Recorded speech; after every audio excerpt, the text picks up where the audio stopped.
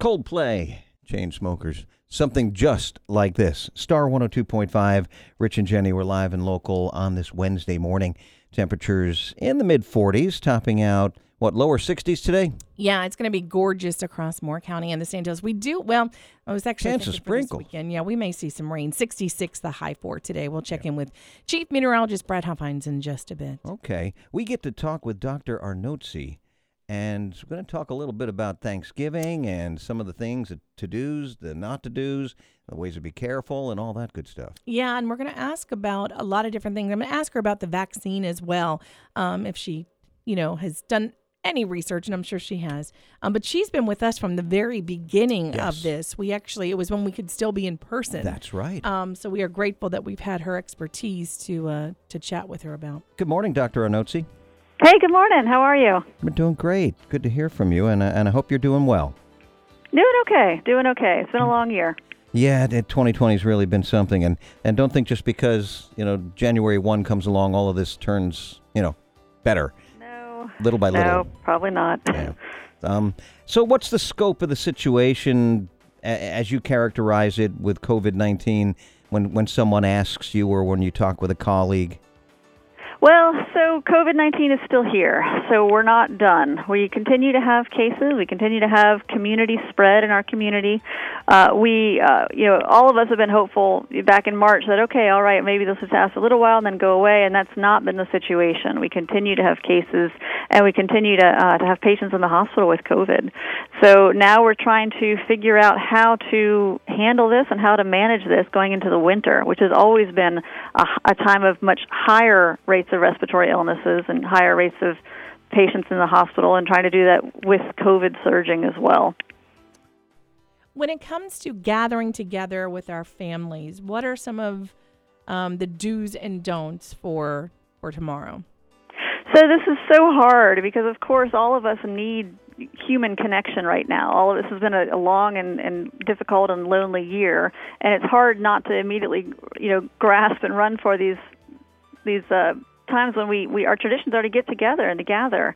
But we still have COVID in the community. We still have risk towards people, but especially vulnerable people. And so the guidance is to really limit the number of people that you're going to be exposed to and the number of people that you could possibly expose, even during these times of the holiday. So I personally, I love a huge Thanksgiving. I've got big family on both sides. Both my husband and my families are big families. We love the big 30-person gathering with the roving band of children for Thanksgiving. We're not doing that this year. This year it's smaller, and all the decisions that I make about how to limit my risk and is the thought that COVID, we know, can be transmitted in the 24 to 48 hours before somebody has any symptoms. And so in all these decisions that I make, I think about, if I get a fever tomorrow, how many people am I going to have to call? And so I think about how I can keep that number low, and when I think about people that, as far as exposing, possibly exposing people, it's people who are you with while you're not wearing a mask, within 6 feet of them for more than 15 minutes, and then indoors is a higher risk area than outdoors. So for Thanksgiving, the guidance is to, recommend people, if you're very high risk, consider not gathering at all, participating in virtual Thanksgivings. And not being in person with other people without your mask on, the way we are when we eat. For people, hosting gatherings, keeping it small, having people sit more than 6 feet apart if they don't live in the same household. Consider wearing masks, doing it outside if that's feasible. I don't know if the weather is going to cooperate tomorrow, but these are the guidances that we're giving to try to help people to lower the risk of spread during this time when it's traditional that we get together and we gather. Doc, a couple of questions. Is it by contact, if someone hands you the bowl of biscuits or whatever and you touch the bowl and they did, is it transferable that way? And also, when it comes to masks, I just hear so many different things. They say, well, the cloth mask really doesn't, it's not tight enough to block this out. The virus is small enough to get through. You really need the N90 something mask. And what about those two issues? So The N95 mask is the mask that healthcare workers use in the hospital to prevent getting things like tuberculosis, and it has the highest blocking of particles coming into your mouth. The masks, though, there's two reasons to wear a mask. One is what we call source control. If you have COVID and you don't know it yet, the droplets that are coming out of your mouth when you talk or when you breathe, can go out into the environment. And so wearing a mask, even if it's a cloth mask, that does help with source control, trying to reduce the amount of these infectious particles that are out in the environment. So wearing a mask is helpful to other people. For the past few months, there's been a lot of discussion about, is a mask actually beneficial to you or not? But the CDC recently changed some of their guidance that they do think that people who wear masks, there is a reduced risk of them contracting the virus as well. So it's not just about source control. There is also benefit to the wearer.